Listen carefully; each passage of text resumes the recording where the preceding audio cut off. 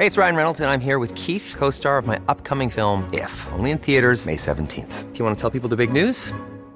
All right, I'll do it. Sign up now and you'll get unlimited for $15 a month and 6 months of Paramount Plus Essential Plan on us. MintMobile.com/switch. Upfront payment of $45 equivalent to $15 per month. Unlimited over 40 gigabytes per month. Face lower speeds. Videos at 480p. Active Mint customers by 531.24 get 6 months of Paramount Plus Essential Plan. Auto renews after 6 months. Offer ends May 31st, 2024. Separate Paramount Plus registration required. Terms and conditions apply if rated PG. Ever catch yourself eating the same flavorless dinner 3 days in a row?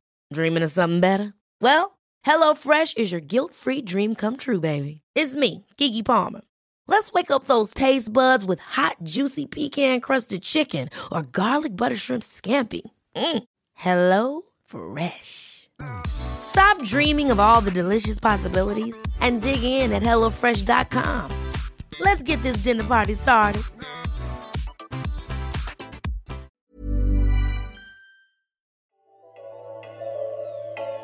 Hospitals that make the most profit are providing a disproportionately low amount of charity care.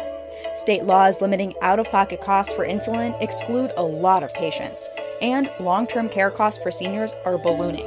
All that and more coming up on this episode of Just Healthcare Daily.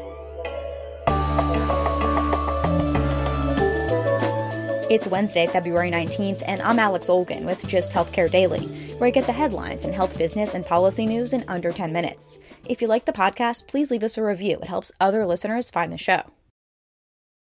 The richest nonprofit hospitals provide a disproportionately low amount of charity care.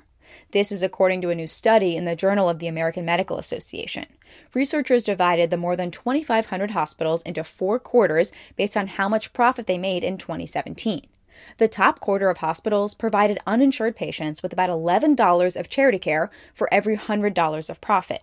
Compare that with the hospitals in the third quarter. They provided about $72 for every $100 of profit. The study also found that states that expanded Medicaid also gave patients less charity care. Now, charity care is different than uncompensated care. Hospitals don't expect to get paid back for charity care as they do with uncompensated care. To maintain their tax-exempt status, nonprofit hospitals need to provide charity care, but they have a lot of flexibility when it comes to their financial assistance policies. One surprising finding was that about a third of charity care went to patients who already have insurance. Underinsured patients received less charity care, but are often still being saddled with high bills. Because of rising deductibles, patients are feeling the financial burden of those high-cost services more acutely.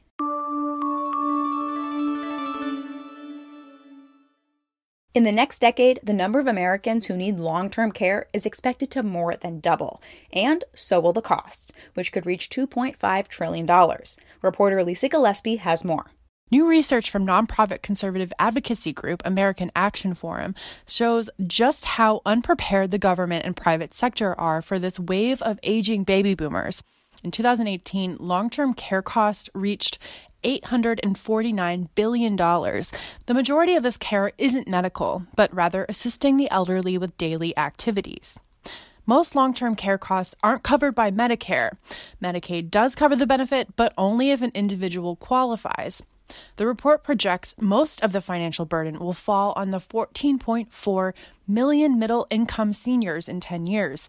And it won't be cheap. Hiring a home health aide working full-time can cost as much as $50,000 a year. And private insurance options are limited. Less than 1% of companies offered long-term care benefits in 2016. Rising costs aren't the only problem, too. There aren't enough home health workers. According to the report, low wages for the difficult work has led to high turnover. To meet the growing demand for this care, a Georgetown University report estimates 4 million new workers will need to enter the long-term care workforce by 2050. And despite this looming problem, political attention has been limited. Some Democratic presidential nominees have released plans, like Senator Amy Klobuchar and former Vice President Joe Biden. Both have proposed tax credits to offset an individual's long-term care costs. Senators Bernie Sanders and Elizabeth Warren, meanwhile, would include long-term care as a benefit in their Medicare for All programs. For Just Healthcare, I'm Lisa Gillespie.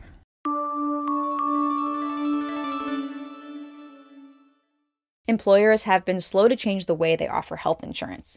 Starting this year, the Trump administration allowed companies to use pre-tax dollars to reimburse employees for buying their own coverage on the health insurance exchange individual market. The Trump administration expected that more companies would participate in the individual coverage health reimbursement arrangement. Last year, it lifted limits on how much employers could reimburse and allowed businesses of all sizes to offer the arrangement. The Trump administration projected that more than 1 million workers would get this type of coverage this year, as employers would surely jump at the chance to insure fixed healthcare costs. But as Modern Healthcare reports, brokers and administrators say interest in the plans is limited. That may be partially due to how quietly the Internal Revenue Service made the change mid-last year. More than 150 million Americans get health coverage through their employers. As the Kaiser Family Foundation reports, the total cost of providing an employee and his family with coverage has risen to more than $20,000. Employers still pick up a large portion of that tab. Even though employees would have more choice under the individual HRAs, critics worry about sending employees to higher deductible, more narrow network plans on the exchanges. And employers have been reluctant to change health benefits during a tight labor market. But according to some surveys, larger employers are considering the switch.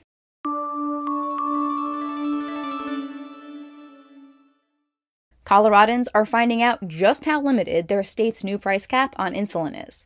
The state was the first to pass a law limiting insurers to charging diabetics $100 out of pocket for a month's supply of the drug.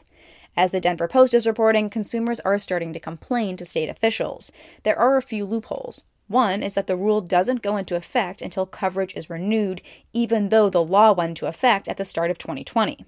Secondly, insurers can charge $100 a month for each insulin prescription, and some patients get multiple types of insulin.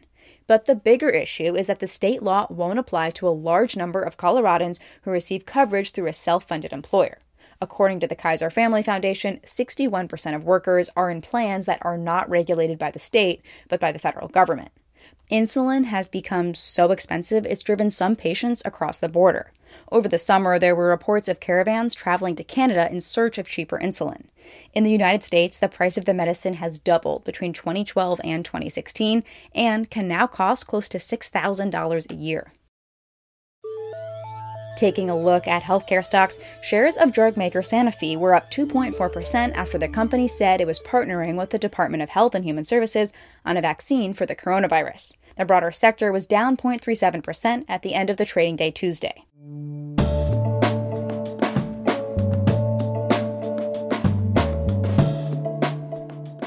Thanks for listening to Just Healthcare Daily. I'm Alex Olgin. You can check out more insights on healthcare, business, and policy news on justhealthcare.com. Just Healthcare Daily is an independent production of Just Healthcare.